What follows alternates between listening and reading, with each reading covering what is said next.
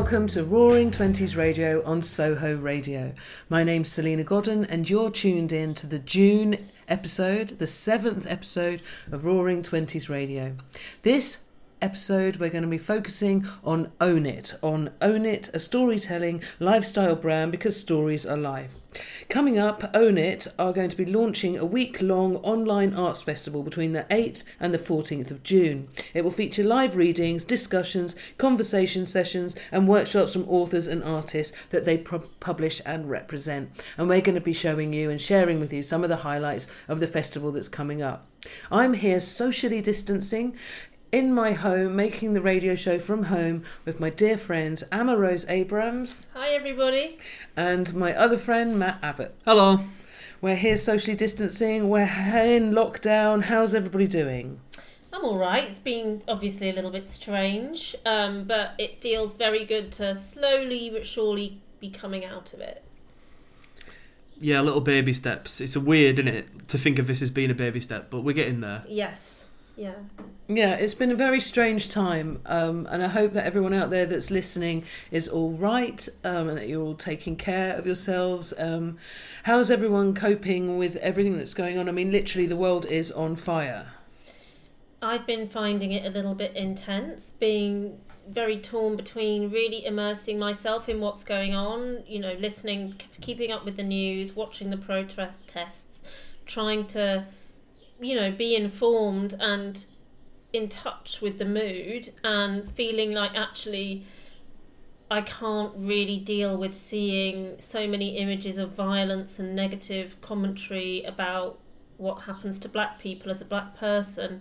So I'm torn between looking after, kind of stepping back into my lockdown baking and guitar playing and writing and actually going and really doing my job, I guess it is part of, and and my social conscience of really taking in what's happening. How about you? How are you feeling about it all?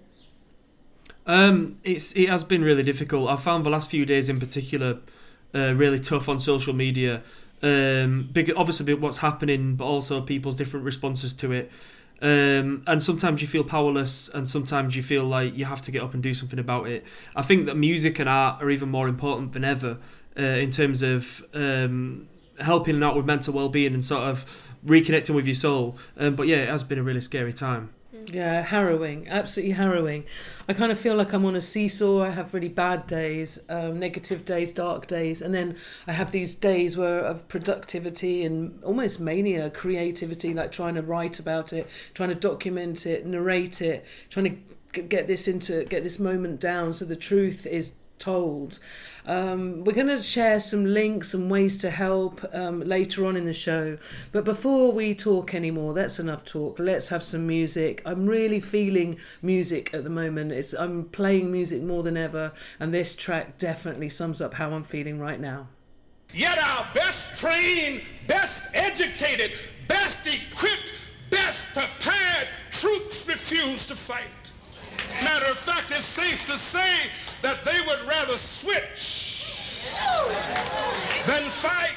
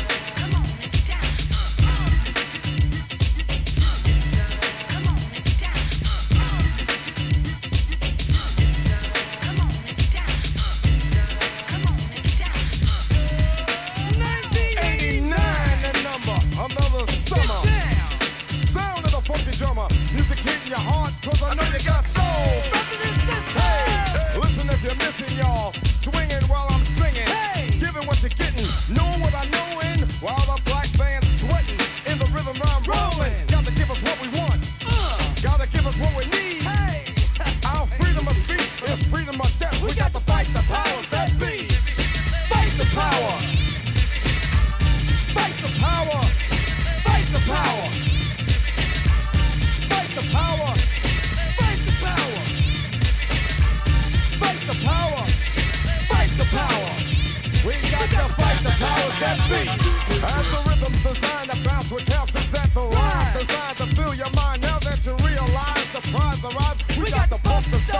guitar. From the heart, it's a start, a work of art to revolutionize, make a change, nothing strange. People, we are the same. No, we're not the same, cause we don't know the game. What we need is awareness. We can't get careless. You say, what is this? My beloved, let's get down to business. Mental self-defense of fitness. Don't rush the show. You got to go for what you know. To make everybody see. In order to fight the powers that be. Fight the power. Fight the power. Fight the power. Fight the power. Fight the power. Fight the power. Fight the power. We got to fight the powers that be.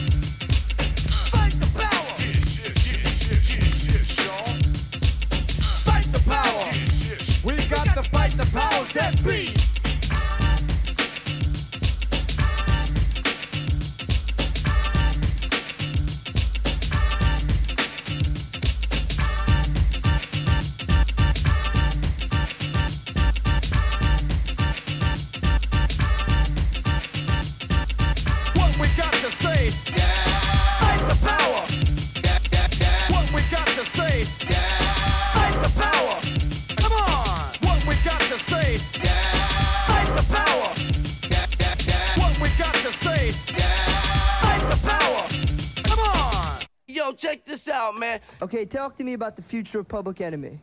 Future of Public Enemy got a... I was run over by the truth one day. Ever since the pandemic, I've talked this way. So inject my veins with bleach, coat my eyes with banana bread, and tell me lies about coronavirus. I see a world of anguish, I see a world of pain. I'm too sad to sleep, so I'll retweet it all again. So stuff my pyjama pockets with grieving, fill my hands with clapping, inject my veins with bleach, coat my eyes with banana bread, and tell me lies about coronavirus. Every time I shut my eyes, all I see are masks and gloves. I can hear the nightingale sing for all our loves. So cram my room with toilet rolls, stuff my pyjama pockets with grieving, fill my hands with clapping, inject my veins with bleach, coat my eyes with banana bread, and tell me lies about coronavirus. I smell something burning. I hope it's just my sourdough. They're pushing kids back to school, now watch the terror grow. So tear gas the mourners, cram my room with toilet roll, stuff my pyjama pockets with grieving, fill my hands with clapping, inject my veins with bleach, coat my eyes with banana bread, and tell me lies about coronavirus. Where were you during the COVID rain? I hunkered in my bunker with my veg box and champagne. So chain my tongue with broadband, tear gas the mourners, cram my room with toilet rolls, stuff my pyjama pockets with grieving, fill my hands with clapping, inject my veins with bleach, coat my eyes with banana bread, and tell me lies about coronavirus. You put your nurses in, you put your conscience out. You take the human being and you twist it all about. So scrub my skin with sanitizers, chain my tongue with broadband, tear gas the mourners, cram the room with toilet rolls, stuff my pyjama pockets with grieving, fill my hands with clapping, inject my veins with bleach, coat my eyes with banana bread, and tell me lies about coronavirus. Tell me lies about coronavirus. Tell me lies about coronavirus. And tell me lies about coronavirus.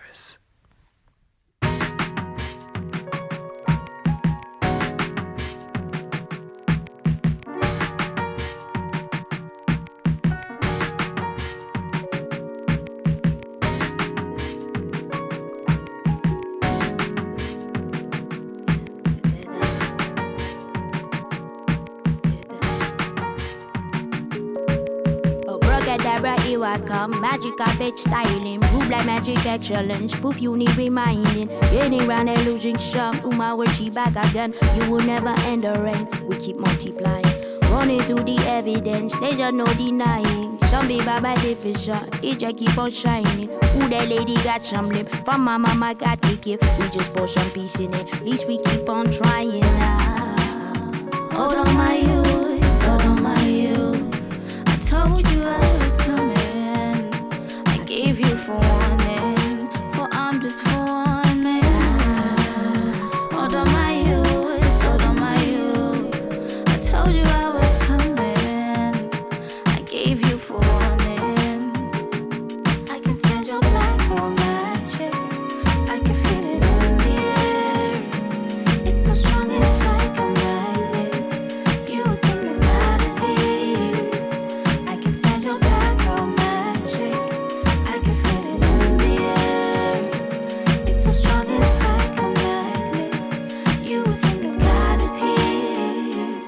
My yacht told me in a dream I was conscious. No, I was not woke, I was live in a concert. And I spread my voice, I was choked and belittled.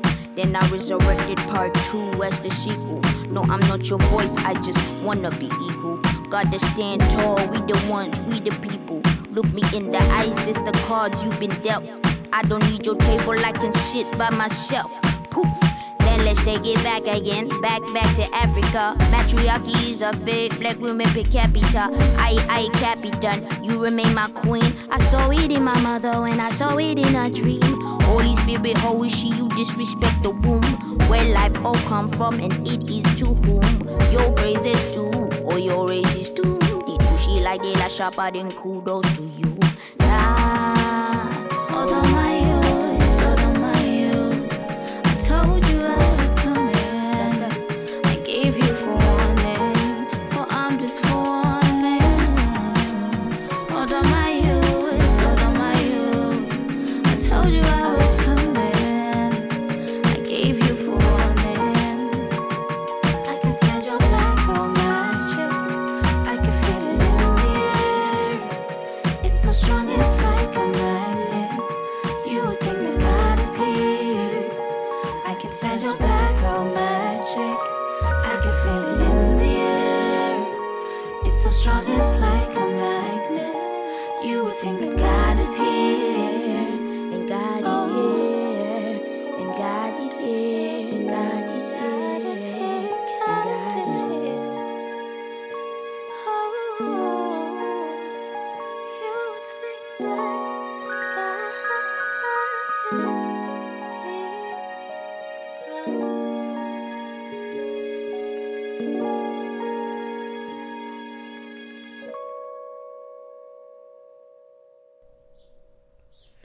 You're listening to Roaring Twenties Radio on Soho Radio. This is our socially distant show here at home with Amarose and Matt Abbott. You've just listened to Fight the Power, Public Enemy, and then a new poem by me, which was made out of a bunch of tweets called Tell Me Lies About Coronavirus, with a salute to the great poet Adrian Mitchell. We followed that with Sampa the Great, Black Girl Magic. Now we're at the part of the show where we turn to Matt, and Matt will tell us all of the highlights of things that are going on in lockdown for poets and poetry and things like that, and spoken word and books and things. Go, Matt, go. Cool, thank you very much. I've got a nice big list here. So the BBC recently commissioned 40 poets around England as part of their Make a Difference campaign, and they were all celebrating the individual acts of heroism in their local communities, so talking about the small acts of kindness and stuff like that. Poets including Levi Tafari, Saili Katebe, Maria Ferguson and loads of others. I think that was really nice, and it was on the BBC, the localised TV station channels and radio stations, so it's getting poetry out there to people who might not listen to poetry. That's fantastic. It's a nice way. Lockdown poetry is like a new subgenre, innit? Have you seen that Insta poetry gets loads of stick done it nowadays, and like lockdown poetry is like a new subgenre, gets even more stick. Really? And So do I you quite think like that it. stick's deserved, or are you gunning for them? No, I don't think it is deserved. I mean, obviously some Insta poetry is really bad and some lockdown poetry is really bad, but that's no reason to... I think the fact that it's for snobby establishment having a go at it just makes me want to defend it. Yeah. Same. Yeah. If you're not writing down and narrating the horrors that are going on, what on earth are you writing about? Yeah, absolutely. And the fact that the BBC have commissioned 40 poets from all around England, I think is a really nice way to frame it. A woman called Hannah Ledley, she has a spoken word playlist on Sabotage Reviews, so every week she just tweets a different video and writes a little article about why she loves the poem, which I think is a nice thing. On Thursday the 11th of June, Rhymes with Orange are doing their 8th birthday show. That's decent, that, isn't it? Rhymes with Orange is a really good spoken word night. They're doing their 8th birthday show. Nymphs and Fugs, my label, we're doing our Insta sessions every week. So on the 9th of June, I've got Emily Harrison doing a session for us, and on the 16th, Camille Mahmood, and we have a different poet every week, which is buzzing. The BBC's Words First programme has just launched. That's for poets and artists who are aged 18 to 30, the young swines. It's in partnership with Young ID in Manchester, Noi Reiki in Scotland, and One Extra, BBC Asian Network, and contains strong language. That's really cool. Have you heard of that BBC Words First? No, actually, no, I have, but I haven't picked up on it recently, but it's ringing a bell for me. It's a really good like artist development programme, and there's like mentoring and gigs and content and stuff like that. Apples and Snakes are helping to promote it as well, so that's a great opportunity. Also for young people, Teresa Lola, she's currently the Young People's Laureate for London. She's launched a campaign called Say Your Piece, and Peace is P-E-A-C-E. That's just basically a space for young people to use poetry to find peace and solace, so they can upload their poems, meet like-minded writers, get a bit of feedback, get a platform, because apparently 80% of children who have suffered with mental well-being are in a worse situation now because of coronavirus. Like, it's really impacting on children's mental well-being. So this Say Your Piece campaign is just to give them a space to use poetry to express themselves. Oh, I love that. That's brilliant. It's nice, That's really isn't it? cool. Yeah. You can find that on the Spread the Word website. So they share poems that people have submitted, and then Teresa Lola's written one herself as well. So that's through Spread the Word, who do loads of great things. Excellent. Yeah. Kevin P. Gildane, the Glasgow Cross, they've just released a brand new album called Pure Concrete. Some beautiful merch out there. You can get it on white vinyl, you can get a tote bag and a CD, and you can also get some nice little postcards as well if you want to support them. Kevin P. Gildane, the Glasgow Cross. Kevin's great, isn't he? Yeah, he's amazing. Lovely. It's a really great album as well. Travis Alabanza, they are a poet and theatre maker and writer who've just shared a short story called Binary. It's part of the Anthems podcast, which is part of Pride Month. It's about growing up as a black queer person on a council estate in Bristol and talking about maths and binary and figuring yourself out. Travis Alabanza, they are an amazing artist. They're a trans feminine, gender neutral artist who speak about some really amazing issues. Bad Betty Press, their latest release is by Anya Koenig. It's Anya's debut collection called Animal Experiments, and it's been launched on Zoom on the 25th of June. Roger Robinson's got a great new show on the BBC iPlayer called Finding Paradise in Poetry, which is about personal poetry and political poetry. Because like you were saying, Selena, like, it's not all about the angry political stuff, is it? Sometimes it's nice to look at the personal stuff and the gentler stuff. And anybody who knows Roger Robinson knows that that's worth listening to. And then I just wanted to plug 2 little competitions. There's a competition in Barnsley called Hear My Voice. That's open to all ages. And also another one called Project Hope, both of which you can find on my website because there's links about entries and stuff in there. So yeah, loads of stuff going on. Loads of gigs, loads of podcasts, loads of videos. It's actually done the spoken word community quite a lot of good, this. Every Cloud and all that. Yeah, you've got to. Yeah, I mean, it has been incredible. I mean, Luke Wright is now on his 77th gig. Yeah. I mean, hats off to Luke. Let's give him a round of applause. I mean, it's amazing. That is amazing. Yeah. Amazing. Yeah. So just a couple of gigs that I want to mention. Obviously, we're going to be talking more about the Own It Festival. My specific contributions are on June the 9th. I'm doing a poetry double bill with Sophia Thakur. We'll be hearing from her soon. And we're doing a poetry double bill. That's going to be on Insta Live at 8 p.m. on June the 9th. And then on June the 12th, as part of the Own It Online Festival, I am been going to do an exclusive reading from my debut novel, Mrs. Death, Mrs. Death. This will be the first time I've ever read from the book, and I'm going to come online and do it on Instagram, on Insta Live at 9 p.m. on June the 12th. And then the last little gig I want to plug is June the 14th, York Festival of Ideas, Between Worlds and webinar. I'm going to be in conversation with Anna Phoebe. Those of you who've been following us, you'll know that we've just started to work together, but working together separately, like through the internet, and sending each other files and poems and music and making work. So that's going to be a lovely thing. That's coming up at the York Festival of Ideas on June the 14th. Now, this is Roaring Twenties Radio. It's the Own It special, so let's hear something from the festival, one of the festival highlights. And I think I would like to kick off by sharing something from Courtier Newland. Courtier Newland is a great friend of mine. We've known each other for a long time. I think I've read all his books. His latest book is fantastic, but that's less about me. Let's have Courtier telling you about his book himself. Here's Courtier. Hey everybody, hope you're doing okay, coping with lockdown.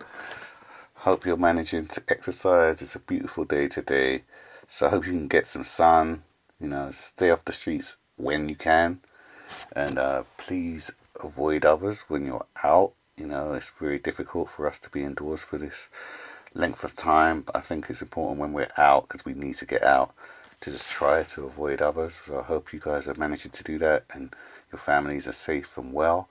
I'm going to read A River Called Time, which is my new novel. It's published January 7th, 2021. Available for pre-order at Amazon's and Waterstones and all the good indies near you. The book is set in an alternative parallel world where slavery never happened, and African cosmology is the dominant religion. London is called Dinium, and due to climate change, the air is difficult to breathe and people wear face masks. A huge building called the Ark has been constructed in what we know as inner city, and it's been constructed to house the rich while the poor people live outside, apart from those who serve the rich in some way, so that can be big or small. My protagonist is a journalist, so he works for the media, and in that way he serves the rich, but people can, they can be nursery nurses, they can be cleaners, they can be engineers, they usually work for the rich in many different ways. And I'm going to read a chapter where the main character Marcus experiences what it's like to actually live in the Ark. Oh, and before I go on, my name is Courtier Newland, and this is my novel, A River Called Time. The alarm gave Marcus a jolt he blamed on his body clock at first, until he recognised the beeping. He disengaged the covering, hit stop, knocking the lightweight melatonin bottle over in the same movement, yawning as he wiped his eyes, stepping from the sleeper before he had time to think. The tiled floor against his feet accelerated his waking state. He made for the bathroom without slippers, relishing cold. Marcus passed the living room window, fully aware of turning his head, unable to look, feeling only partial shame. He ignored the manual switch that controlled his ceiling lights, normally set to his favoured cloud and blue sky simulation, entering the bathroom and turning the dial on his power shower, anticipating nothing until he walked into the cubicle with a sigh, cold water touching his skin.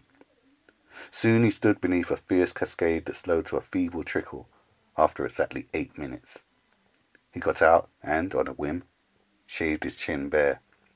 He found a large towel and dried himself, wrapping it around his waist while he moved towards the kitchen.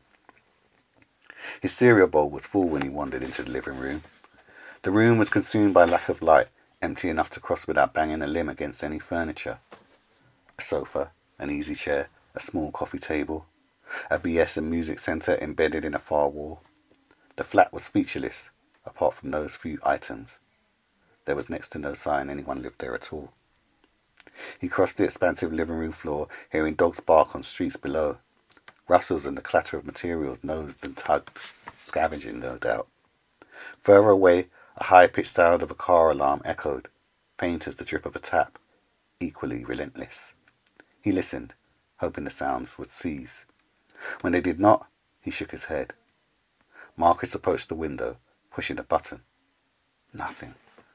Cursing, he pulled at the curtains until they came apart in angry jerks, revealing more tiles, a ledge. Of course, the mainline power was cut. He'd forgotten for a moment.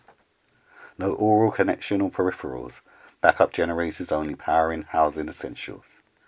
Connection was considered a luxury in his zone. He leant forward, raising himself to take a first look outside. The riot had only lasted a night, but the damage was extensive. Block after block of mayhem lay beneath him. The apartment allocation was on the 15th floor, giving an unobstructed view of the surrounding area.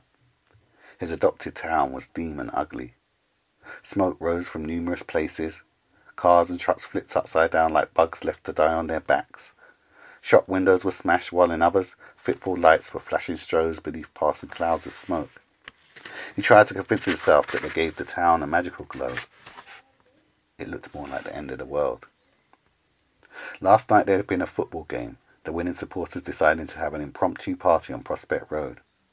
First the people gathered, dancing to music, women hitching skirts to fires and bending low, scuffing behinds on pavements.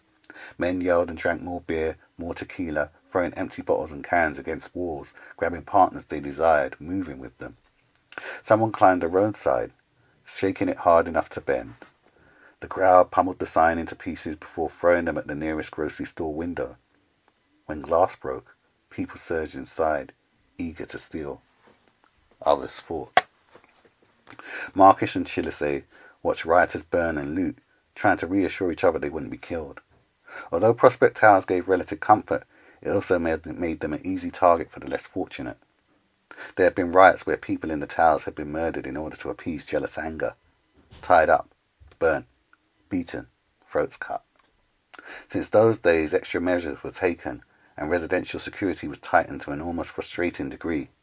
Yet Marcus never quite fooled himself into feeling safe. They had frozen by his window, watching the crowd spread through shadowed streets, joining friends and family from nearby blocks. It seemed as though every back alley and main road was filled with people, screams, the sound of everything breaking at once. In the confines of their level, the noises echoed and bounced back to find them. Soon they hugged in fear, Chilisay shivering beneath him like an injured bird. She was an earnest young woman, Lotsay by descent, a photographer for Artlight, though she refused to record what they saw. They ate, drank and talked until 3:30, when the riots moved from their block. Chilisay left for her own allocation.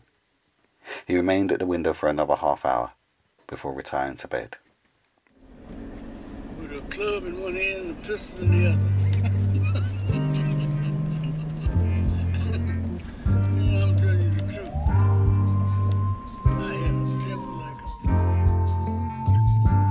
And I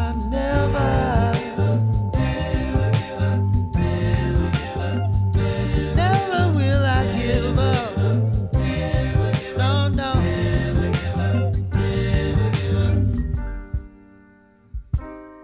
Hallelujah. Going battered and blue, feel like I'm born to lose. Though I never ever been so low. Now there's only one way to go. Oh, and I never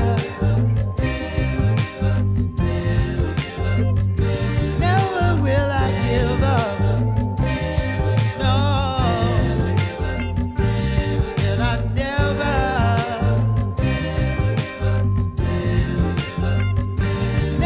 will I give up. No, no, no, no.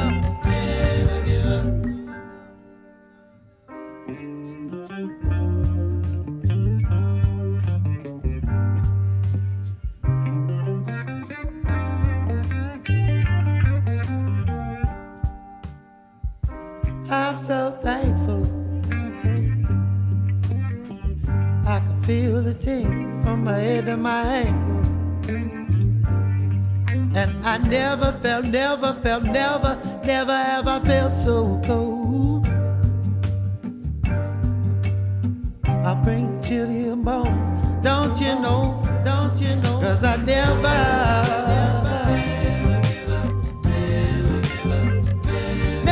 will I give up. No, no. And I never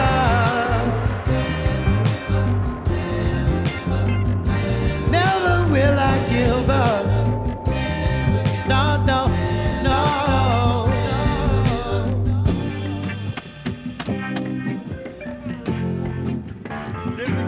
Get off my porch with your hot-headed self.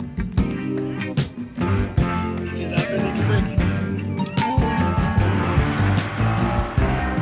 Hallelujah.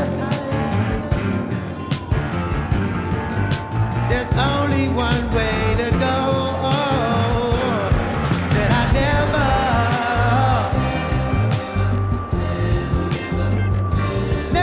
will I give up. No, no, no. And I never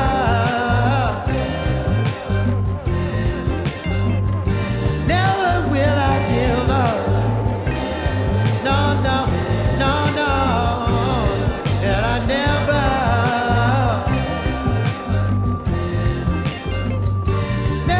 will I give up. No, no, no. And I never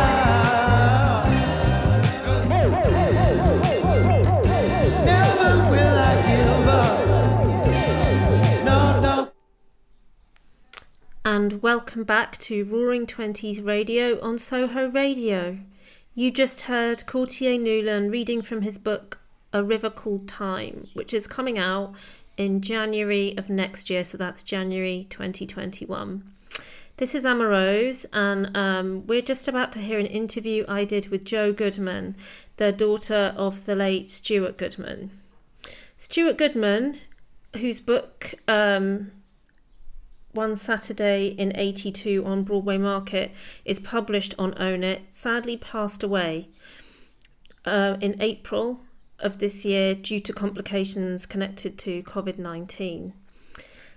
His book of photographs shows a day in the life of Broadway Market, a street in Hackney with a market on it that went from being just another street in Hackney to a world-famous kind of tourist hotspot that it is now. It wasn't always that way, like much of London. So this book of photographs shows you what it used to be and celebrates the people that lived there. You'll hear Jo talk about it, and she'll talk about it much better than I am doing right now, so I'm going to tell you a little bit about Stuart, her father. He worked as a Fleet Street photographer for 25 years, and this book came out just a week before he unfortunately passed away. There was due to be a party, a celebration for the book, which obviously was cancelled due to the lockdown, but I think they're looking to reschedule this late when it's possible. And but you can order the book through Own It on their website. Now you're going to hear me speaking to Jo earlier today about her father, his work, and her memories of him. Hi Jo, thanks for joining us on Roaring Twenties Radio today over the phone. just really appreciate you coming on the show to talk about the work of your dad, Stuart Goodman, who we sadly lost to COVID-19. Could you start by he sounds like such a fascinating man. Could you tell me a little bit about your dad? Fascinating, I think he would definitely take as a compliment. And I'm probably a bit biased, but I think he was a really wonderful man. He grew up in Hackney on the Woodbury Down estate and spent kind of the first half of his life in London. He was a Fleet Street journalist, so working for a lot of the papers in the 70s and 80s, and kind of was always on the cutting edge of everything that was going on, and kind of loved that, I think. We moved to Norfolk when I was quite young, and I think he always missed London. He never quite managed to get the same buzz. You can imagine Norfolk life moves a bit slower. But he kept that kind of interest in what was going on, and he did a lot of community projects here as well. So he worked with people on things like Day in the Life projects to capture what was going on in the town we lived in. And yeah, he was just a really warm, funny man who everyone really warmed to. Yeah. It's a talent as a photographer, because you've got to be able to get people to let you take their picture, let you in, get the access, and and I think it's part of being a journalist of any kind, to be able to gain people's trust, I think, in a genuine way. Yeah, definitely. And I think one of the things we really like as a family now, looking back at his photos, is just seeing the kind of look of trust in people's eyes when they're looking at him, or the smile, because he was a very funny guy, so quite often you can see people kind of having a bit of a laugh at him, or he really just put people at their ease, and I think that was something really special about him. Yeah.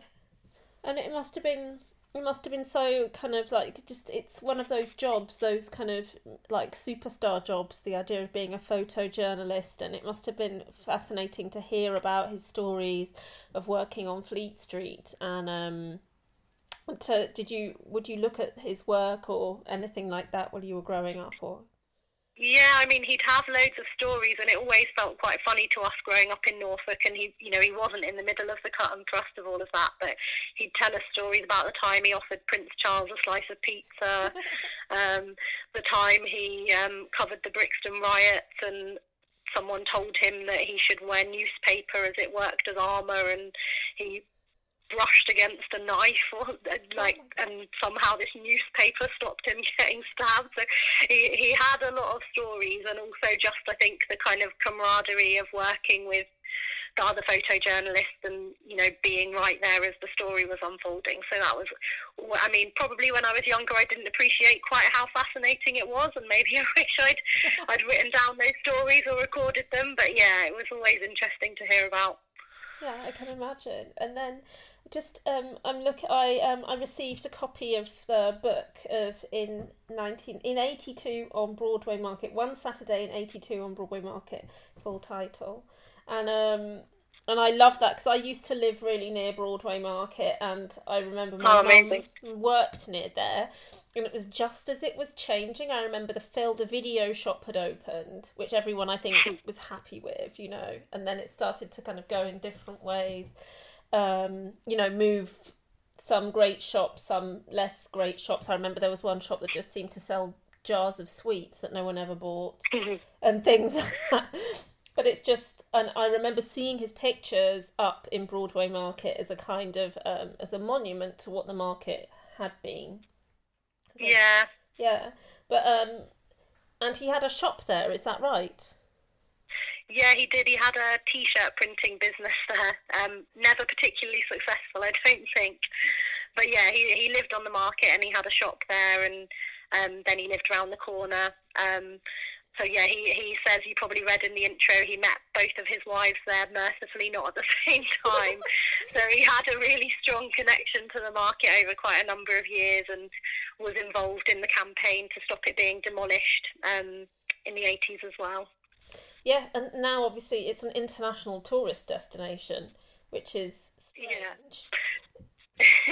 Yeah, I think he always had a slight element of disbelief every time he hadn't been to the market for a while and he came back and there was a new, fancy wine bar or something like that. He kind of would stop and look around, and you could see that just sense of disbelief in his eyes that this, quite nondescript street that always, I think, had a really strong sense of community, that it could become something so different. He also told the story of someone offered him to buy their flat.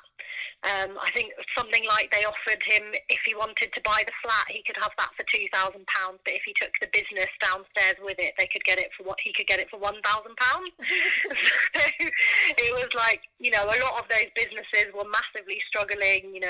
It was really kind of on the edge of being able to survive at all. So I think his disbelief at how it's changed, in some ways really thriving, but in other ways, there's arguments to say that, there's been a huge amount of gentrification and that's been detrimental to a lot of people as well. Yeah. Exactly. I mean, it's a kind of two-edged sword, isn't it? Because in some ways it's great to see there being thriving businesses there, but also you don't want it to be at the cost of local life. But these images, I think, really provide a context for where, for the good or the bad, the market has ended up. And it's just really, these images are so lovely. I mean, the classic shop, you can see who's kept the shop fronts of the new businesses there. And I love the context of even the adverts that are up, the placard, the billboards that are up on the wall, like the British Museum Japanese exhibition. It looks like it will be at the British Museum. And the pubs and the fish and chip shop, which is still there. Yeah, there are a few places that have kind of survived through it all, which is really nice. But yeah, actually that advert for the exhibition was one of the things that actually enabled him to date the photos, because they were all taken on one day walking through the market.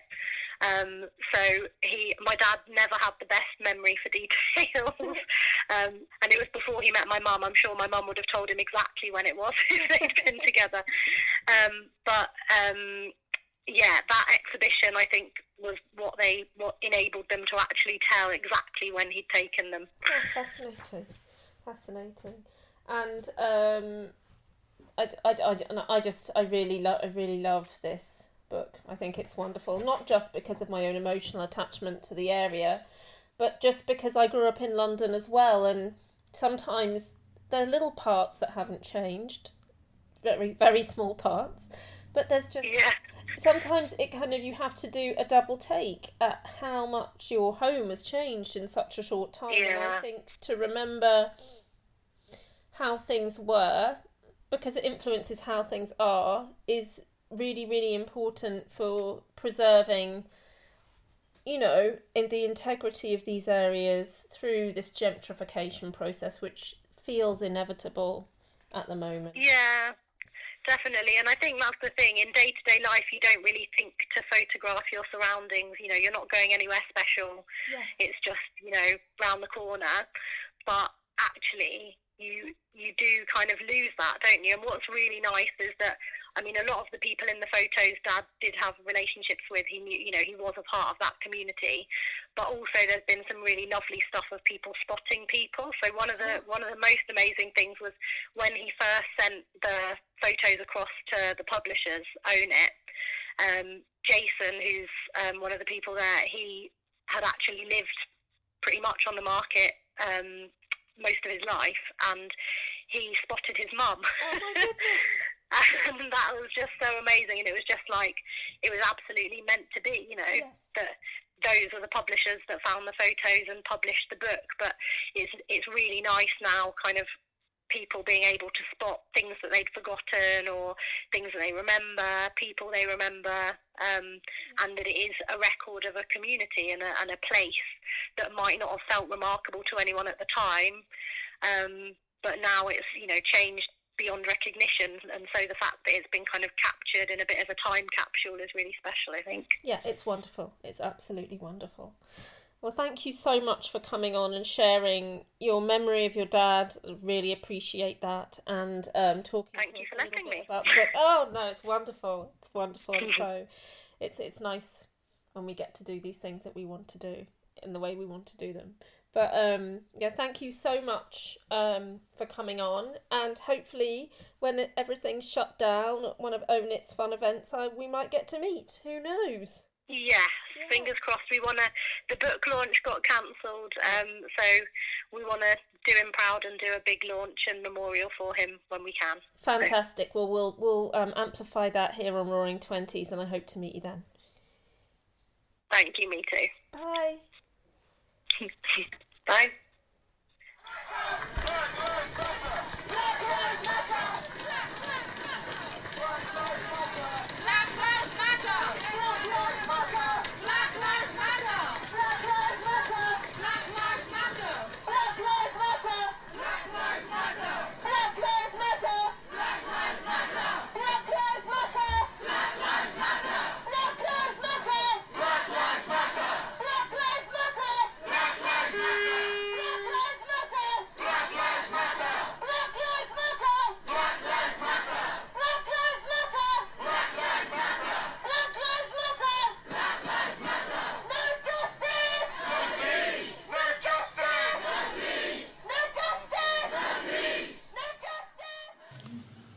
Picture a man of nearly 30 who seems twice as old, with clothes torn and dirty.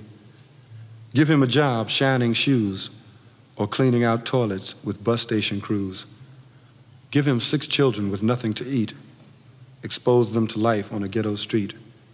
Tie an old rag around his wife's head and have her pregnant and lying in bed. Stuff them all in a Harlem house and then tell them how bad things are down south. And you're listening to Roaring Twenties Radio. We just played a clip of some of the protesters in London, here in London at Speaker's Corner. I got that from my friend Elaine's Instagram. And then we went into Gil Scott-Heron, fantastic poem called Paint It Black. Now we're on the telephone with Crystal and Jason from Own It. Can we hear you? Are you there? Hey guys, how you doing? Hello. Okay, so I'm going to ask you just some really easy questions. And first of all, just how did Own It start? Do you remember a specific event that sparked the first conversation that got Own It going?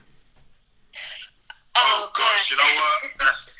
It's a bit Okay, so it was a specific thought, if I'm honest. So I was working at Penguin Random House. It was a Monday. I was in a meeting and I just suddenly felt like I don't want to do this anymore. These are not the stories that I want to hear or be part of telling.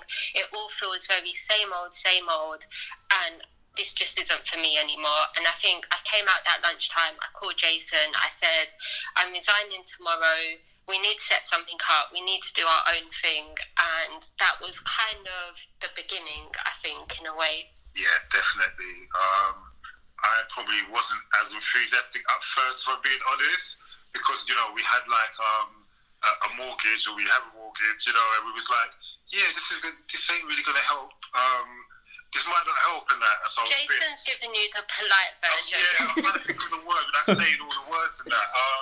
I don't think it's going to be possible, folks. So let's just say that, I was a bit more worried in that. But you know what, honestly, once I spoke to Crystal and just heard her passion for what she wanted to do, and obviously knowing Crystal, knowing the kind of person that she is, it felt right, because can I say this? Crystal I can irritatingly say that she's one of the most honest people that I've ever known in my life. And I can honestly say that in the sense that she is a real fighter, just fierce when she believes in something, and her integrity levels is embarrassing to me. Do you know what I mean? You can't live up to it. Do you know what I mean? I promise I did not pay him. I did not refuse to make him feel hurt. No, but I think it's in the context of what we're saying about when you said what you said. It wasn't like, you know, kind of willy-nilly, you know, something like that. It was like, no, this is what you're going to do. And it's like, okay, you know what? Okay. you know. It's just a desire for change, and I think that's something that exists in both of us, and is something that exists in everyone who's part of us and makes up what Own It is. It's just a desire to see change in a way that somehow makes the world a better place, and I think that art is such a powerful way to do that. So I guess, you know, that was the thought, and Jason also kind of embodies that and was also so much of the inspiration. So going back a million years almost, he was part of a really pioneering hip-hop group called 12 Stone Productions, and at the time, this is like late 90s, they were really kind of passionate about the fact that we need to represent the UK within hip-hop. We need to have London accents, we need to have regional UK accents, anything that's us and that's our identity and that's not steeped in American culture or any other culture. And I think just that idea exists in both of us, that we need to be proud of who we are, whatever that is. We need to express that, and that creates empathy and allows us to really kind of create a deeper, bigger culture that's going to help society, and do that through music and through books and through art and through all the amazing things that you guys speak about on Roaring Twenties. Yeah, definitely. That's a fantastic answer. So if anyone was new to Own It, what's Own It about, and who are your clients, and who are you representing? Okay, so Own It has various branches or various arms under the Own It banner and company. So we're a publisher, we have Own It Publishing, we're a literary film and TV agency, and we do events. There's a common theme, I guess, with everyone that we represent on the literary film and TV agency side and publish on the book side, and that's just a desire to be political within their art, but without being political. So just within what they do, they are saying something always, and that's not always overt, and it's always original and it's always creative, but it does always make a difference as well in whichever way. And I think that's a common theme for everyone that's part of us. I mean, like, obviously Crystal's from an Indian background, I'm from a Caribbean background, but for us it was really important to try to put work out there that we just thought was really powerful, rather than just being, say, only publishing black authors. There are companies that do that, and that's great and fantastic and needed, because unfortunately the playing ground has been so unlevel for so long, so we need that. But just for us, we just wanted to just be able to put out any kind of work that we thought was powerful or say something in a way, and that's something that we always try. You know, we always try to do, and I think art is always political one way or another. You know, especially how people might perceive whatever art is that they're looking at or listening to or watching. It's so subjective, but we think about what we're doing in terms of the works that we want to see in the world, and that I think when someone says be the change that you want to be, well, sometimes you can't always do it, but certainly we can help to facilitate other people trying to do it and put those kind of works into the world, which we really believe are so important. You know, I can't think of the amount of times where something has touched me, whether it's a song or just, you know, looking at a painting or reading a book that's just changed me. You know, it's changed my perception than I had the hour before, the minute or the second before. And I think that, you know, and I'm proud to be a part of that. Thank you, that's amazing. And the thing that we've just phoning you now, so can you tell us, you've just this minute issued a statement with your response to Black Lives Matter. I'd rather you put it in your words. What was your statement about? What's Own It doing towards the Black Lives Matter with the terrible atrocities and terrible things that are happening all over the world and the global protests that are happening now?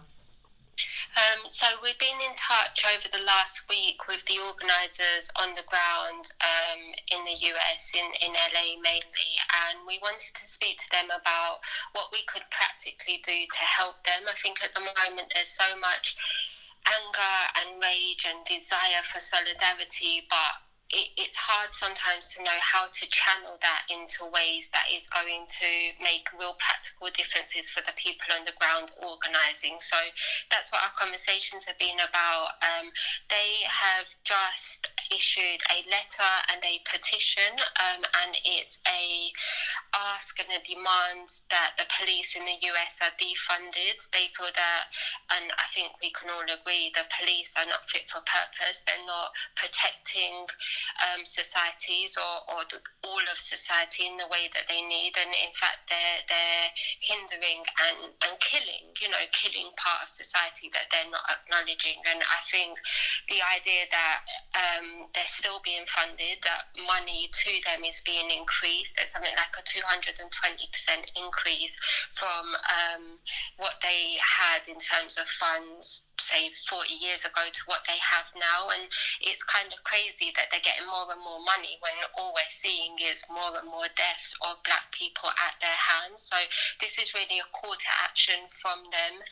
It's the Movement for Black Lives, and it's a coalition of black organisations across America, including Black Lives Matter, who are coming together. Yeah. It's almost like in a business sense, you shouldn't get more money if your business is doing worse. You know what I mean? It's usually like a consequence of, your business isn't going well and you don't get as much money in that. So why should they have the same levels of funding? Doesn't make sense in that. And especially with the money that's spent on military hardware that's used. And look, let me say as well, we're talking about what's going on in the US, but, it's not like this hasn't been going on over here for years and years and years. Police brutality, racial profiling, and that's why we really feel it. And I think not just in the UK, I think it's probably the same in France and Germany and other places where there might be minority people, in the sense of we understand that, because we know that at any minute it could happen here, it could happen to us, it could happen to our... It has been. And so, as I think and obviously being in the midst of a pandemic where it's already highlighting inequalities, even in the deaths of people who have a virus, and that's exposing lots of things as well. And I think it's just happened at a time, where people are just, I think what's been kind of heartening to me is that lots of different people have joined the conversation and maybe asking maybe different questions that they may not have before. I think that's interesting, and I welcome it as a black man, that all people can come together and try and figure out solutions for this problem, and then also to acknowledge that, look, this hasn't fallen out of the sky. It's a consequence of slavery and the need to justify slavery, the need to justify why Africans would be enslaved. And again, it was all about money. It was all about people protecting their business. And I think it's about change, isn't it? And on a systemic level, I think that's what I'm seeing above and beyond conversations that obviously this has happened in the past. Yeah. It's not the first time. But what I'm hearing that's different is people calling for systemic change. I mean, I think there was even the Minneapolis mayor was saying he can't legitimately fire police officers. Yeah. And he can't, or he can fire them, but he can't guarantee that they don't get their jobs back because the union has more power than him, even though he has a popular mandate. So there are all these issues that need to be unpicked. Yeah. And I mean, am I right in thinking that you're making a donation out of this month's profits from Own It?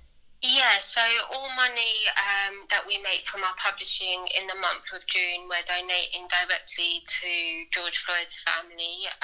We think that it's really important that the people who are being most affected by it have direct support. And, we talk about finance and economy being so much part of where has got us to this systemic change. And I think something that we can all do as organisations, as individuals, is be very conscious about how we spend our money, how we use our money, and what statements we make with that. So,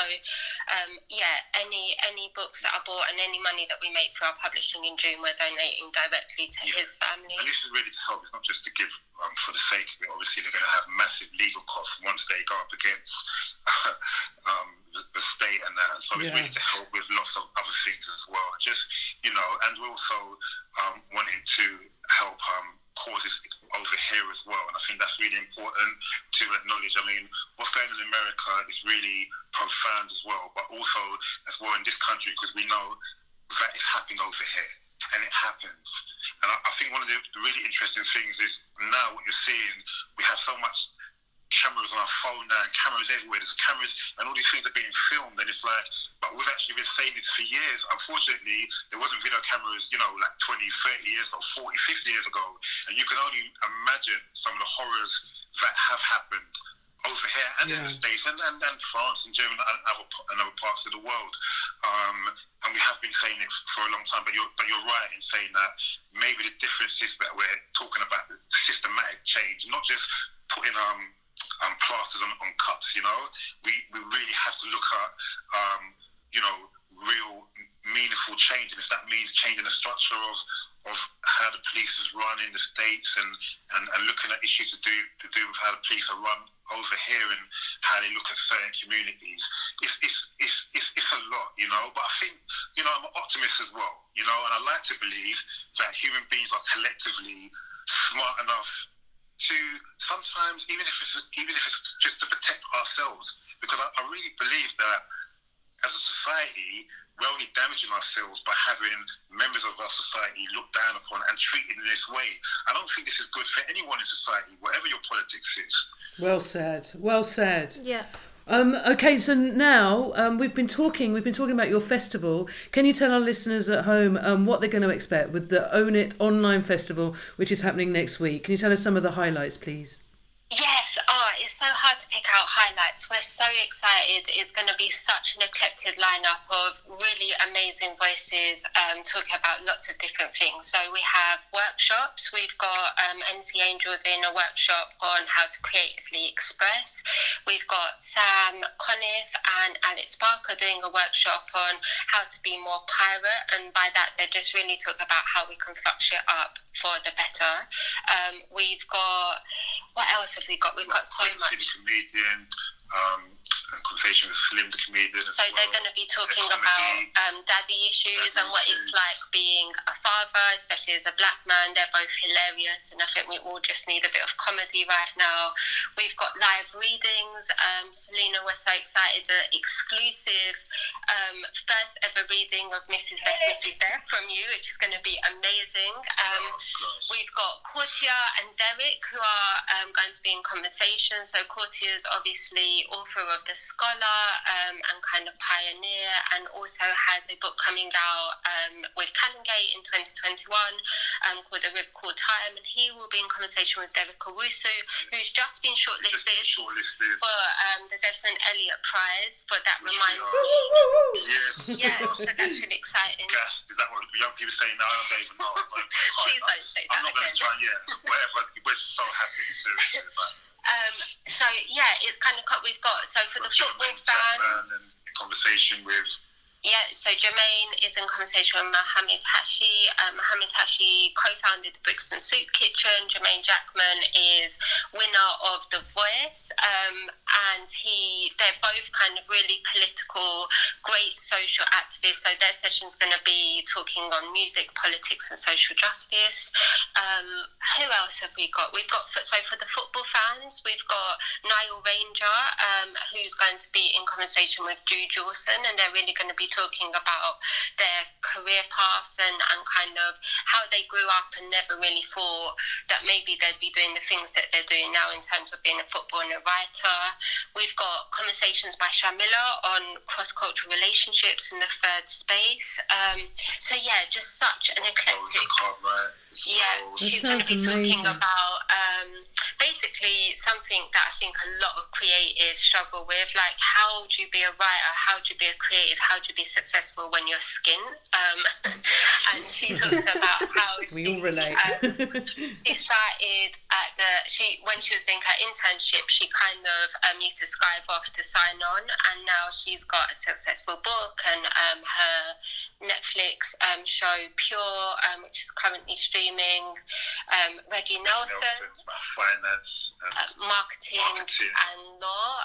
So it's just, you know what, we could go on forever. It's like really eclectic, such a mix of different conversations, topics, formats. And how do people find you? Do they just go to your website, or is this on Instagram, or how? It will be a mix of on our website, which is ownit.london, so www.ownit.london. It will be on Instagram Live, and it will be on Zoom. But you can find all the details on our website, or check out our Instagram page, which is own_it_LDN.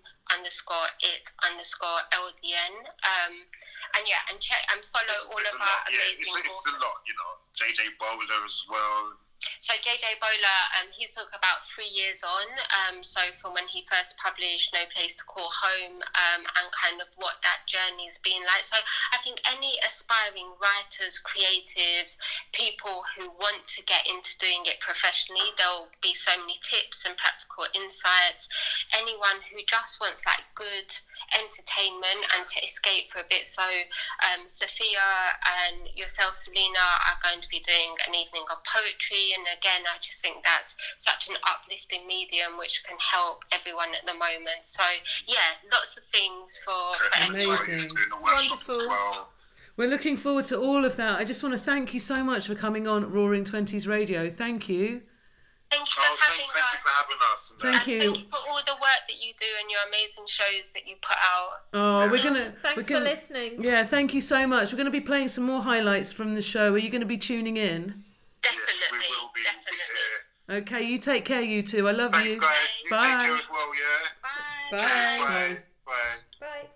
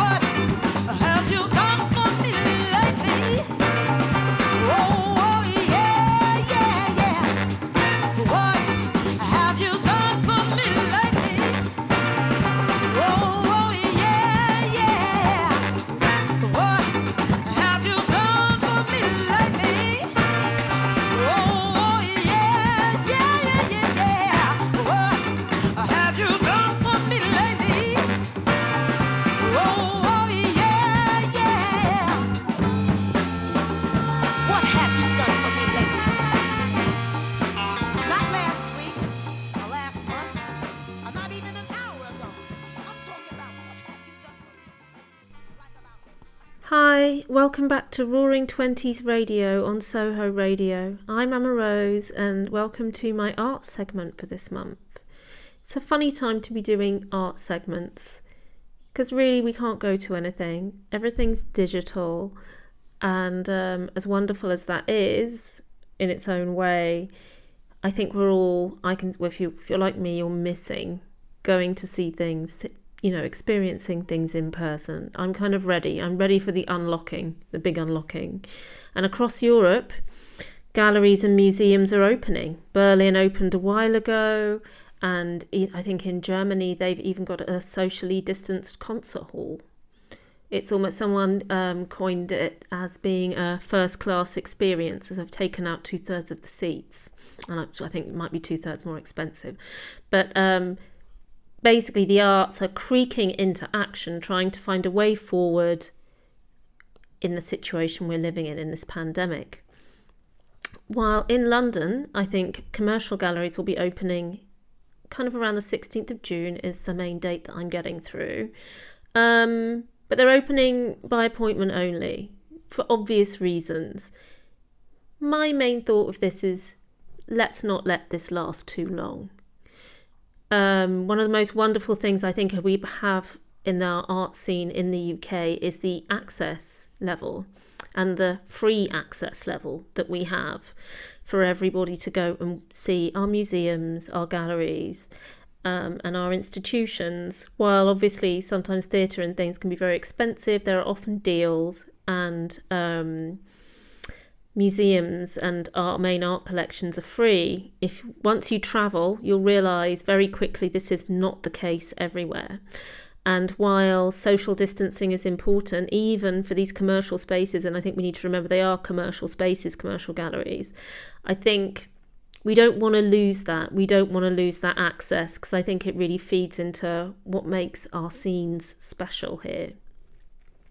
So while I'm going to be making some appointments. I'm going to be going to see some commercial shows throughout this month. I encourage you to try and do the same, just to go and have a look and experience these things as we have been experiencing them in the past. We don't want it to become an exclusive thing like it is elsewhere. We don't want to lose that special thing that the UK has in its relationship with the arts. For recently, I've talked a little bit about theatre as well. Our theatres are massively under threat and underfunded to begin with. I think they run on a shoestring. Even places like the Royal Albert Hall are saying that there's a real danger there for their businesses. But one thing that's been really lovely on lockdown is to experience these fantastic plays that have been coming online. National Theatre has been putting stuff up every Thursday, I think in partnership with the Donmar Warehouse. Last week I watched This House. Fantastic play. I loved it, and it's all about the kind of the end of the Labour era going into when Thatcher came into power. This House being the Houses of Parliament. Fantastic play. And I think that's up until Thursday this week. And then I think it's Coriolanus this Thursday, and then up for another week. And I think they encourage you to make a donation of around £10 or £20, which you can do via text. Every little helps. It wouldn't be right if I didn't mention what was happening in the US. I'm seeing my colleagues, journalists and gallerists, artists, out on the streets of New York every night via social media, and what they're posting is on many levels very disturbing. It's also great to see everyone activated in the streets, and often they are protesting peacefully and chatting, exchanging ideas. It's not all burning the house down, and I think it's important to stress that. As many people have been saying, well, yes, there have been violence in the protests, but no, this isn't the story across the board. So, that's my art update for this month. Not much to see, but plenty to think about. Thank you. And now we're going to have a poem from Sophia Thakor, who's going to be doing an Insta Live as part of Own It Festival with Selena at 8 p.m. on the 9th of June. Fear-mongering. Police aren't after conversations. They're after culprits. They don't sharpen their fangs for us to feel safe. He wakes if he's lucky, with bite marks lining his back, branding his black. With empty court dates and arrests made in vain, anything to sow shame, anything to make sure young boy never feels safe, so of course I ran. I've read this story 100 times over, and I would rather run blissful in ignorance but alive, when stopping could be suicide.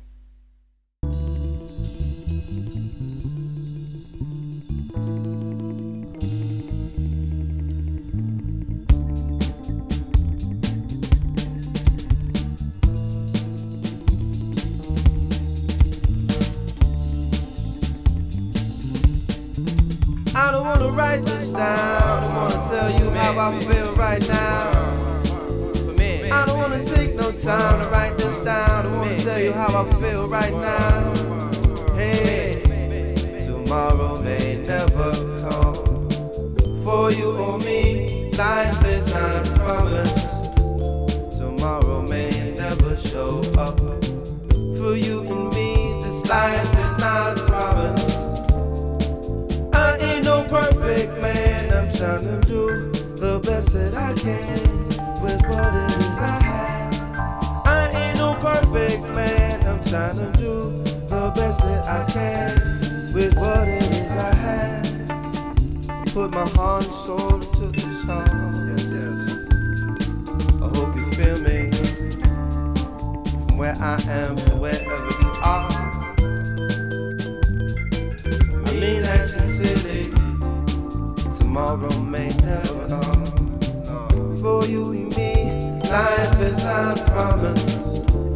Tomorrow may never appear. You better hold this very moment, very close to you right now. Very close to you right now. So close to you right now. So close to you.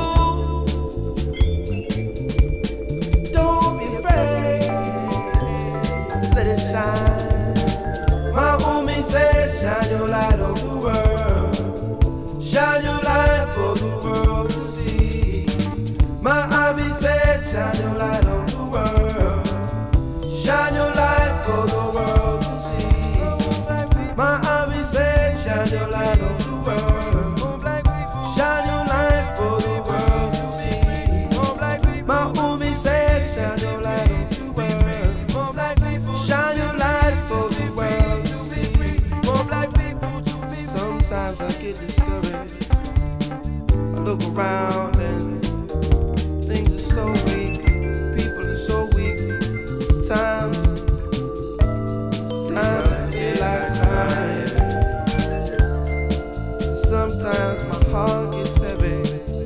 Sometimes I just wanna leave and float away. Sometimes I don't know what to do with myself. Passion takes over me. Feel like a man going insane. Lose my brain trying to maintain my thing. Hey, hey, hey, hey. Put my heart and soul into this, y'all. I hope you feel me where I am to wherever you are. Sometimes I don't want to be bothered. Sometimes I just want a quiet life. Me and my babies, me and my lady. Sometimes I don't want to get into no war. Sometimes I don't want to be a soldier. Sometimes I just want to be a man. But homie said, shine your light on the world. Shine your light for the world to see. My hobby said, shine your light on the world. Shine your light for the world to see. I'm on black people. My dreamer said, shine your light on the world. Shine your light for the world to see. My elder said, shine your light on the world. Shine your light for the world to see. I want black people to be free, to be free, to be free. Want my people to be free, to be free, to be free. Want black people to be free, to be free, to be free. Want black people to be free. That's all that matters to me. That's all that matters to me. That's all that matters to me. That's all that matters to me. That's all that matters to me. That's all that matters to me.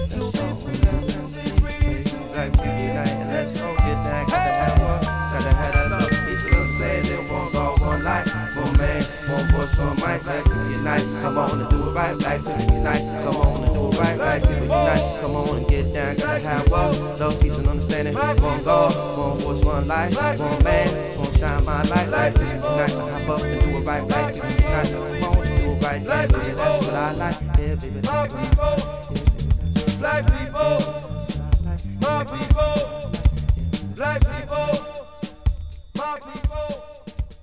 You're listening to Roaring Twenties Radio on Soho Radio. We just had a short poem from Sophia Foucault, followed by her musical choice of Mos Def.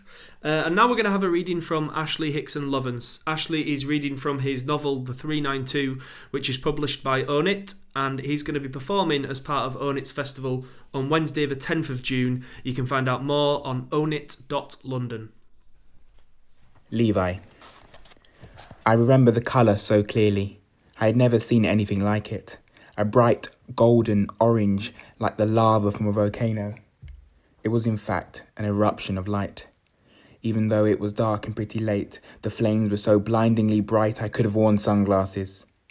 The flames felt so hot too. I could feel it prickling my skin, but I just wanted to stay and watch the power of the flames at work.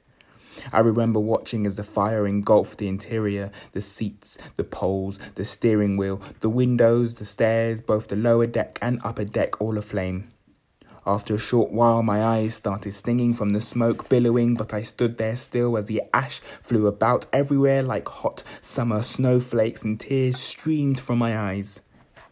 I never thought I would see a sight like this, a fire causing so much damage, a bus dying in this way. All along Tottenham High Road, complete chaos, like something from the news when you hear about Syria and Afghanistan. Buildings on fire and hooded kids egging the police on, swearing and cussing, hurling rocks and glass bottles and messaging people from all over London who got the call to get involved. Police horses charging into crowds of people, crowds that included little kids, and behind the horses an army of police officers in riot gear, batons, shields and swear words. It was madness. I could see why people were angry. I was angry. And to top it all off, we had police officers not even from the area, not even from London, some of them, trying to tell us what to do and how to feel. It got everyone even madder. This was Tottenham, not Hull. As the night carried on, the troubles got worse. I remember the broken glass showering down on us like rain, and the plumes of smoke from the bus on fire still cascading into the sky and clouding the whole of Tottenham and the whole of North London, basically. Police vans barricading and blocking off certain roads. But it didn't stop us. We ran around aimlessly like it was one big game, one big playground. People jumped on abandoned police cars, climbed over garden fences and smashed shop windows. We felt all emotions, anger and ecstasy, joy and pain. We were hurt and wanted to cause as much damage as possible. Get back at the police, get back at David Cameron and the Tory government, and get back at the racist systems. And this was the only voice that we had. Forget marches in Westminster Square. This was our own special form of protest in the comfort of our own area. Like this little bus journey, it's been bumpy at times, but I've turned a few corners since the court case in 2011. I've had to do my time, clear my name and move forward quickly, and trust me, that wasn't easy. Wearing high vis on the high street, sweeping roads and loading bin bags into the back of vans while my boys from the ends watched from across the road, laughing and cussing. That shit was tough. But I studied hard in the evenings. St. Anne's Library became my second home. Ever since primary school, people have always told me I was good at arguing, something that comes from my days at secondary.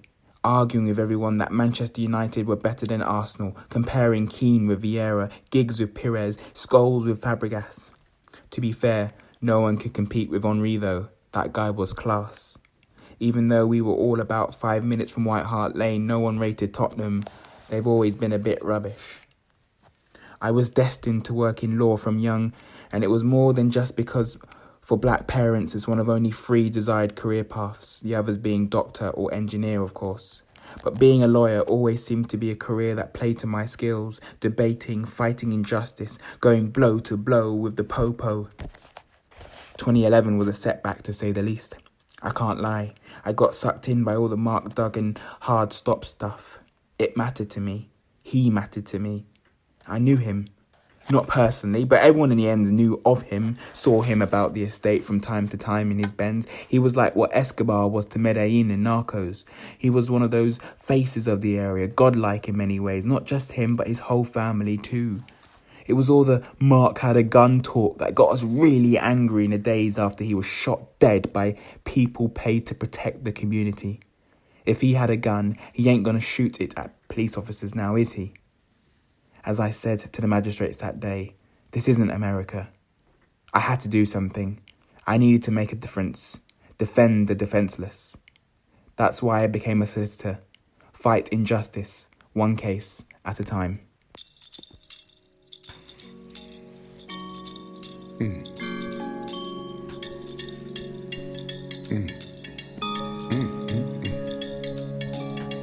Well,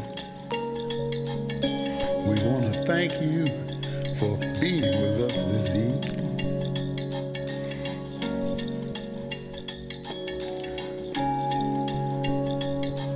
For inviting me here to help celebrate this thing you do.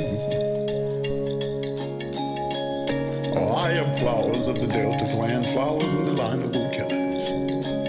I am Hoodoo, I am Griot, I am a man of power. My words, true words, my story, true story, my lies, they are true lies. I am a myth maker, a weaver of conjure, a worker of storm, a caster of bones and tomorrow's truth. I make myth and myth makes tomorrow. As I define, so shall it be. For you see, my friends, I am the conjure man. I am the conjure man.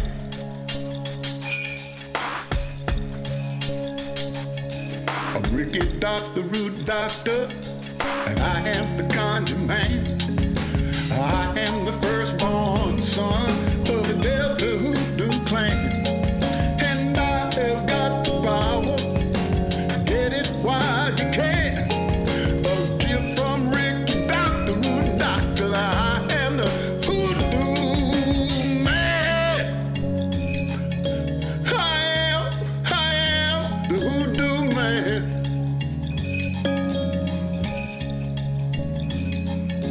I know everything that there is to know. Secrets that you thought you had, you don't have no more. Love, power, money, even serenity. You tell me what you want, my friend, I'll give you what you need. Because I'm Ricky Doc, the root doctor. I am the Hoodoo man. And I am the firstborn son of a Delta Hoodoo clan. And I have got the power. Get it while you can. A gift from Ricky Doc, the root doctor. I am the Hoodoo man. I know everything that there is to know. And secrets that you thought you had, now you don't have no more. Love, power, money, even serenity. You tell me what you want, my friend, and I'll give you what you need. Do you want some love in your life? Or is it power that is your thing? We could all use a little more money. Or is it the peace that serenity brings? The peace that serenity brings. Peace.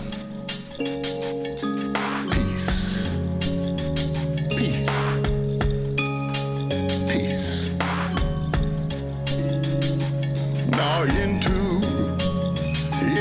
each life there must be trouble.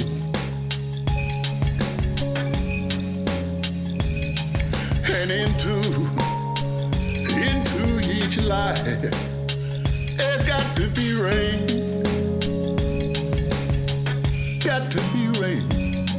But you know, God don't give no burden that you can't carry.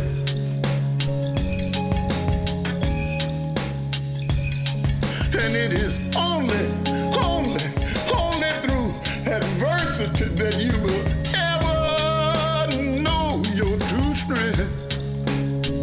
So when the hard times come, and they always do, I want you to hold on, you must be strong. 'Cause you fight the battles, friend, that nobody else could win. 'Cause you fight the battles, friend, that nobody else could win.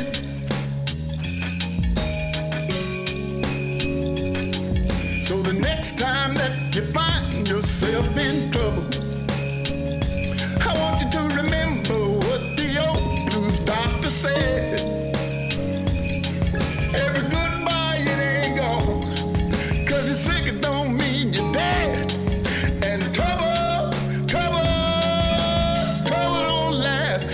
don't last always. Now trouble don't last always. We have gathered here this evening in the name of love. And when my people gather together like this, in peace and love and harmony, well then that place, that gathering place, this place is the holy ground. We walking on holy ground. And I hope you leave here this evening renewed and refreshed in the struggle of life. May your days be full of passion. And may your lives be full of grace. And may your work serve many generations. May God's blessings be. May God's blessings be. Blessings. God's blessings. God's blessings on us all. On us all. God's blessings on us all. God's blessings on us all.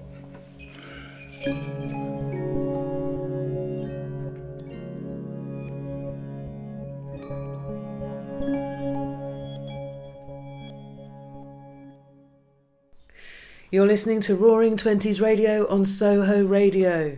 I'm Selena Godden, and that was my track choice for this show. That was the great Arthur Flowers. He's a novelist, essayist, performance poet.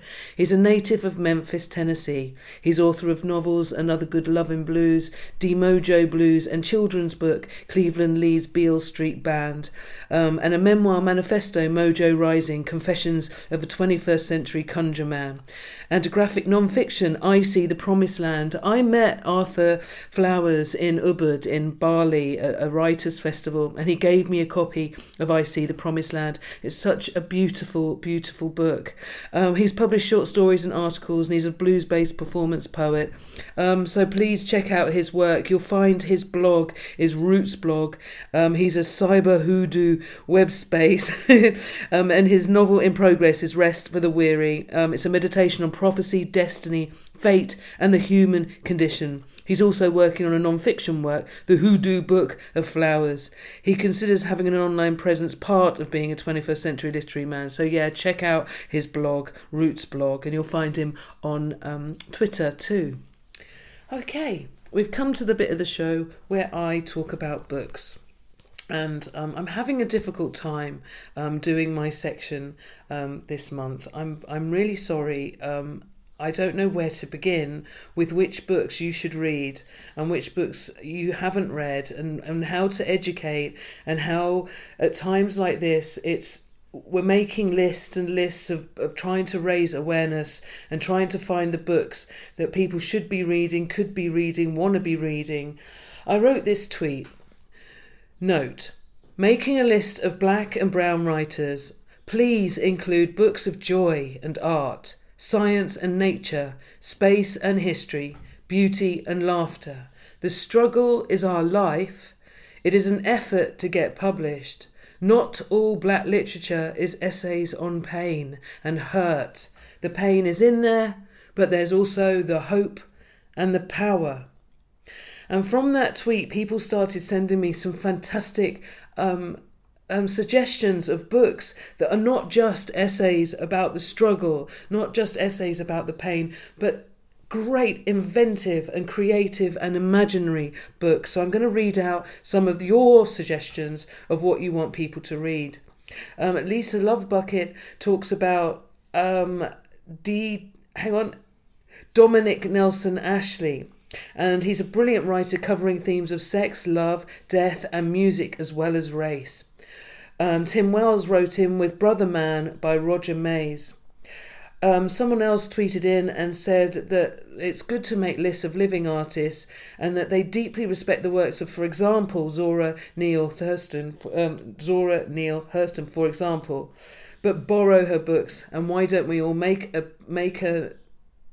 time to actively be buying the work of actively working writers, living writers, and borrow the old books, which is a great point. Someone else wrote in with Tony Kate Bambara, Butchie, I'm so sorry, what's...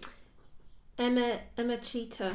Butchie Emma Cheetah and Anthony Joseph. I've got Anthony Joseph's album. He's a fantastic writer. There are so many names and so many books and so many people to follow and to try to support and to put your money where your mouth is. Try publishers like Dialogue Books, Own It, of course, who we've been featuring in this show, Influx Press, Canongate, Cassava Republic, Jacaranda Books, New Beacon Books, and then of course bookshops that always put black people in their shop windows.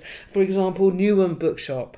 And then there's all the great books that are about the struggle, that are about the fight. Obviously, The Good Immigrant, which is in Japanese and in American and in England. So I'm getting quite emotional here. But you've got more there. So what else have you got there? Okay, so there's Blacklisted, Slay in Your Name, Why I No Longer Talk to White People About Race, Queenie, Rainbow Milk, Natives by Akala, Girl, Woman, Other. There's so much reading to do and so much learning to do, but we're not here to do all the teaching and all the work, all the emotional work.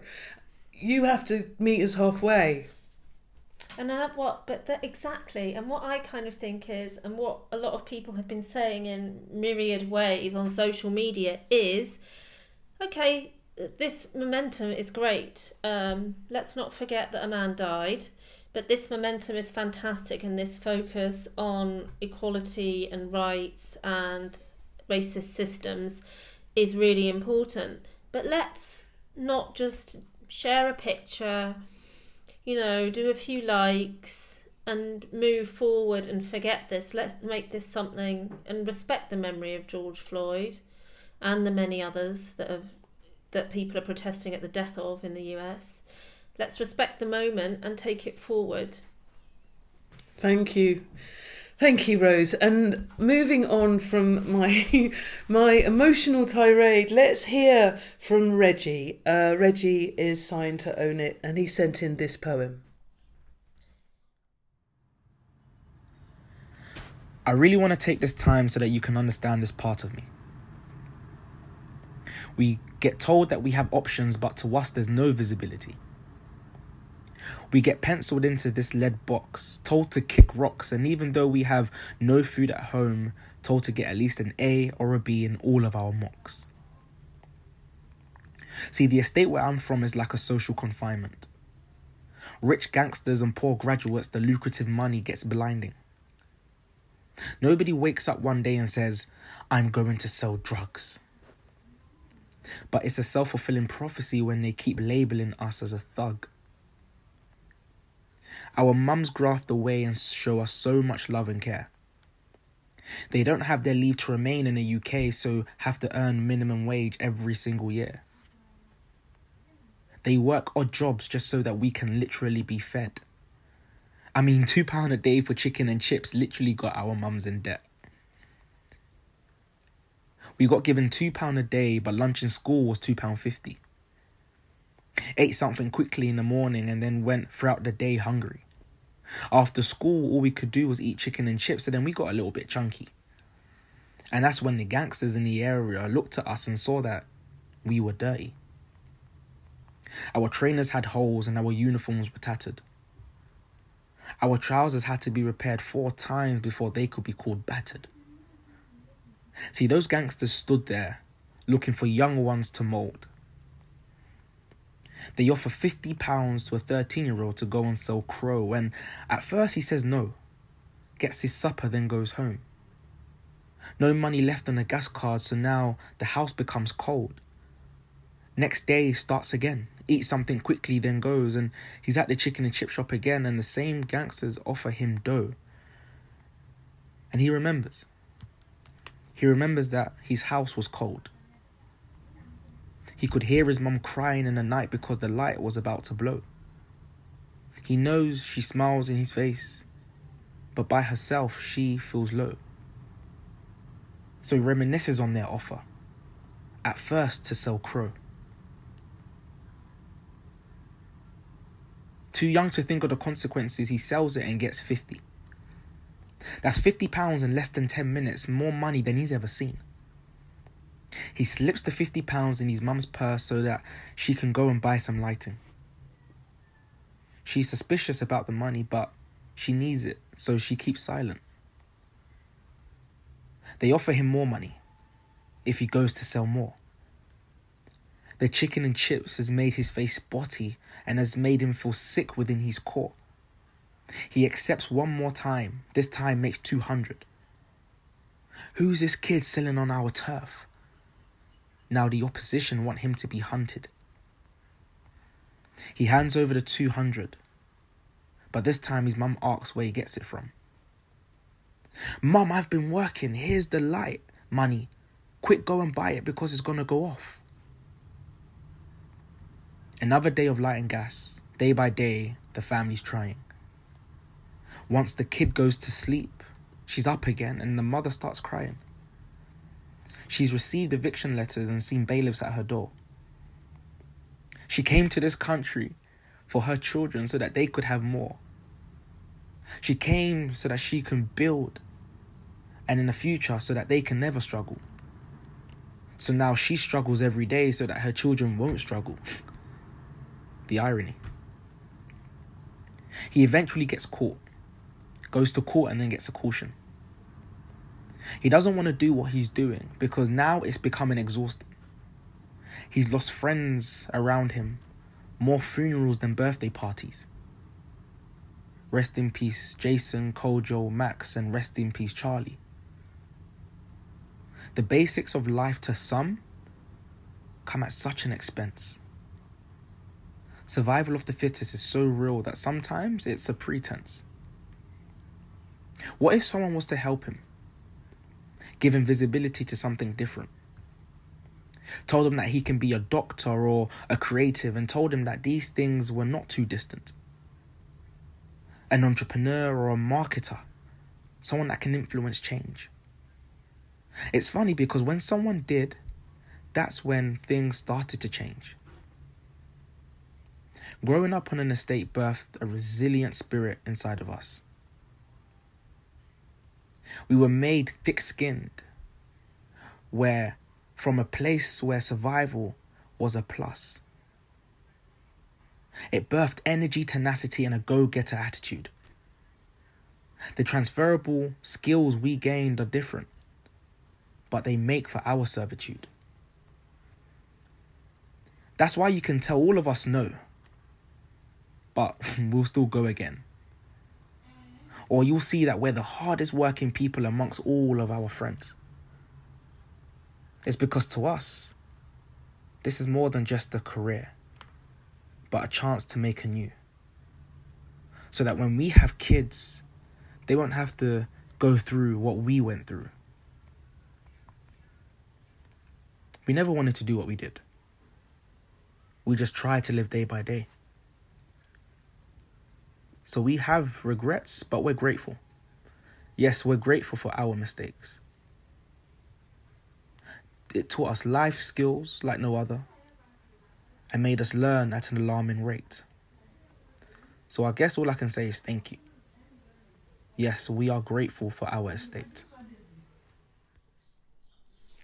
And there's a poem from Reggie Nelson. Reggie will be talking at the Own It Festival on Saturday, the 13th of June. Reggie Nelson is most recognised by the media as an innovative young man who went from East London to the city, achieving this by knocking on the doors of people in wealthy areas and asking for life advice. On his journey, Reggie has completed 5 internships at various asset managers and a hedge fund in the city, the most notable being BlackRock and Aberdeen Standard Investments. Reggie is currently an analyst for the investment management firm in London, Group Chair of the ACCA Emerging Talent Advisory Group and a youth mentor for one of the largest youth networks in the UK. Reggie has previously worked with the Cabinet Office as they continue to address ethnic disparities in higher education and the workplace. He has also been described by the former Prime Minister Theresa May as a persistent and inspiring young person. It was really wonderful to hear your poem, Reggie. Thank you. Roaring Twenties Radio, the show for the 2020s, roaring for art, culture, books, poetry and activism, with Selena Godden, Emma Rose Abrams and Matt Abbott. Find us every month on Soho Radio. You can find previous episodes as podcasts and social media links at anchor.fm/Roaring Twenties Radio, and the 20s is a 20S.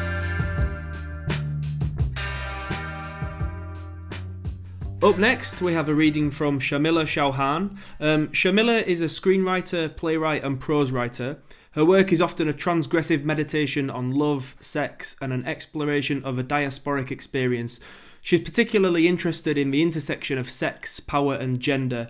She's been shortlisted for the Asian New Writer Award in 2009 and 2012, and she's currently working on her novel Encircle. Shamila's going to be doing a live reading on the Monday the 8th as part of the Own It Festival. She's going to be live on Instagram at 7 o'clock in discussion with Chantel Lewis, talking about cross-cultural relationships and the third space. So this is Shamila Chauhan. On my wedding night, I slowly unravel my sari over my pregnant belly. I release my hair of pins and slide the many bangles off my wrist. I remove my chandlers one by one and take off my gold anklets, undressing each part that is now wife and soon to be mother, but was only hours ago a bride. We ease into bed, exhausted but full of expectation. I place my hennaed hands over my husband's skin, and that night we do what most newlyweds do. But as we find each other, the sanctity of ritualized communion fresh on our skins, there is an awakening of the new life ahead of us. Beyond physical, in this merging, there is something that is deeper, ancient, a kind of cultural communion. That day, under the instruction of our Hindu Pandit, we literally tied our clothes together and walked barefoot around the holy fire. Later, we gave libation to our ancestors and, under the guidance of our interfaith minister, fed each other sweet, sour and chili foods and exchanged cowrie shells. Such rituals had nurtured our respective bloodlines for over thousands of years. But most of our guests at our 150 small wedding had never ever seen them merge like this before. Many of our relatives had possibly never even seen a relationship like ours, never mind one formalized in this way. You see, relations between our two communities haven't always been the most harmonious. There were more than a few people in the room who were shocked or perhaps even a bit ashamed of my choice of mate, while others were perhaps a little thrilled by it. You see, I've crossed over one of the biggest taboos of our time, whatever race you are, and I married a black man. I'm a second-generation South Asian woman, a Londoner, from a family whose roots lie in Kenya and Zambia, where languages were foreign and money was made, but culture was always saved. I'm breaking a lot of rules. Despite this, I've always been very comfortable being Indian. Maybe less comfortable being a diasporic Indian, but that's another story. Growing up in the UK, there's always been an inherent fear about losing my culture. I was brought up in a way that suggested my culture, my Indianness, was constantly under threat and was going to be eroded by Western ideals. I was taught to love and protect it and never ever marry outside of my race. Thank you to Shamila for sending us that reading. We're now coming to the end of the episode. Thank you very much for tuning in to Roaring Twenties Radio on Soho Radio. You can find previous episodes as podcasts, as well as links to our social media channels at anchor.fm/Roaring20sradio, and the 20s is 20s. You'll find links to Twitter, Instagram, Facebook, and like I said, the previous episodes as podcasts. In this show, we've been focusing on the Own It Online Festival, which starts on Monday, the 8th of June.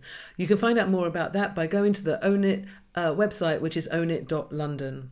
Shout out to all of the people that are in the Own It family, and also to the people that are in the Livewire family, the Nymphs and Thugs family. We shout out to Inua Ellams and Sabrina Mahfouz, Nikesh Shukla, Vanessa Kisuli, who else? Monique Roffey.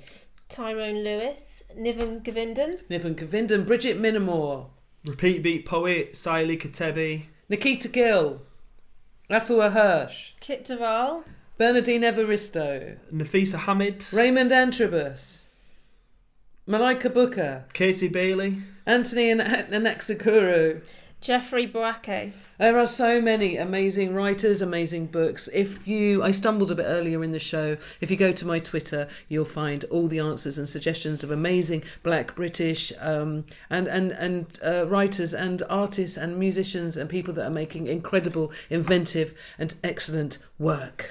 We also wanted to mention where you can donate if you wanted to support the protesters and the family of George Floyd and other people who've died at the hands of the police in the United States.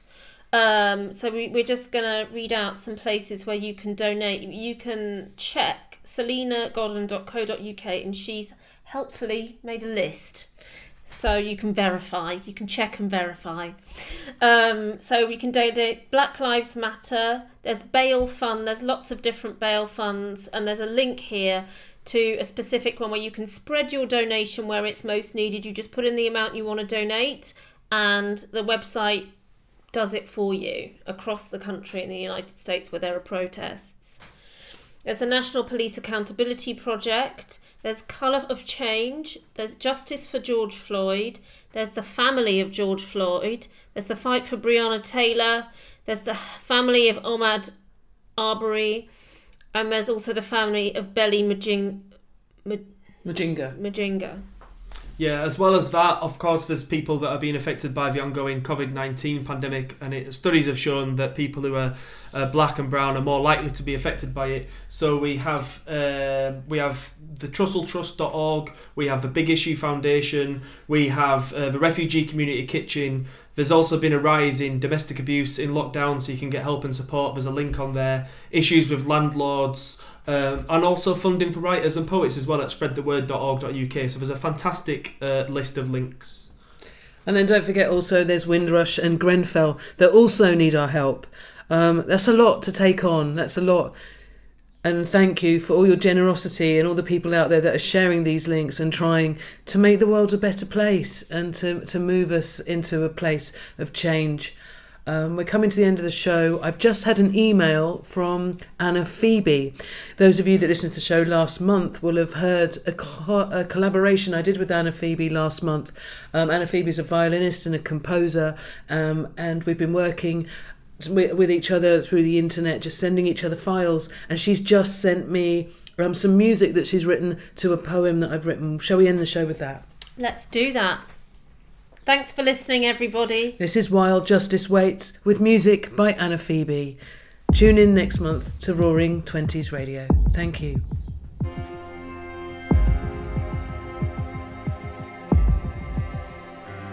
There they go again, filling your mouth with their name. There they go again, adding more weight to your burden.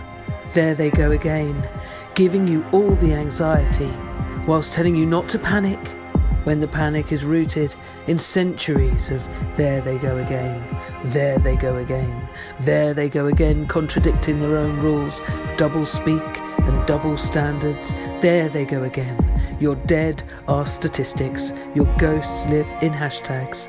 There they go again, getting away with murder but calling it anything else. There they go again, doing nothing as you're vulnerable and sick, and the dying need all your love and care, and your living need all of your focus, energy and time. But there they go again, filling your plate with their jobs and the work they should do as your elected leaders. There they go again, dominating your thoughts so no work can get done. There they go again, grimacing on the front page, hogging the limelight with performative cruelty. There they go again, suffocating light and hope like a pillow held fast over the face of the kicking and struggling truth. There they go again, consuming all the oxygen and rewriting history. There they go again, like it's all about them, but it is because of them, and it is in spite of them. There they go again, obscuring the facts, blurring the edges, blinkering the horse, filtering the picture. There they go again, there they go again, there they go again, there they go again. And it is not the names of the dead, nor the name of the nurse, not the name of the innocent, but their name in your mouth. How can it be that when you wake in the night, wailing and mourning and hurting, they are marching on your tongue, they are renting your insomnia? There they go again, using your anguish as garnish, using your defence as attack, using your fear to divide you, using your rage to pass draconian laws, using your pain to sell shit back to you, using your grief to decorate newspapers, using your anger to kill you. Because there they go again, casting an ass in the lead role, the wealthy politicians in the spotlight, the hideous clown gets top billing, the monster as the headline act. Your horror gets a walk-on part, your mourning cries are extras, your fury is the chorus line, your humanity the supporting cast. And justice waits in the wings.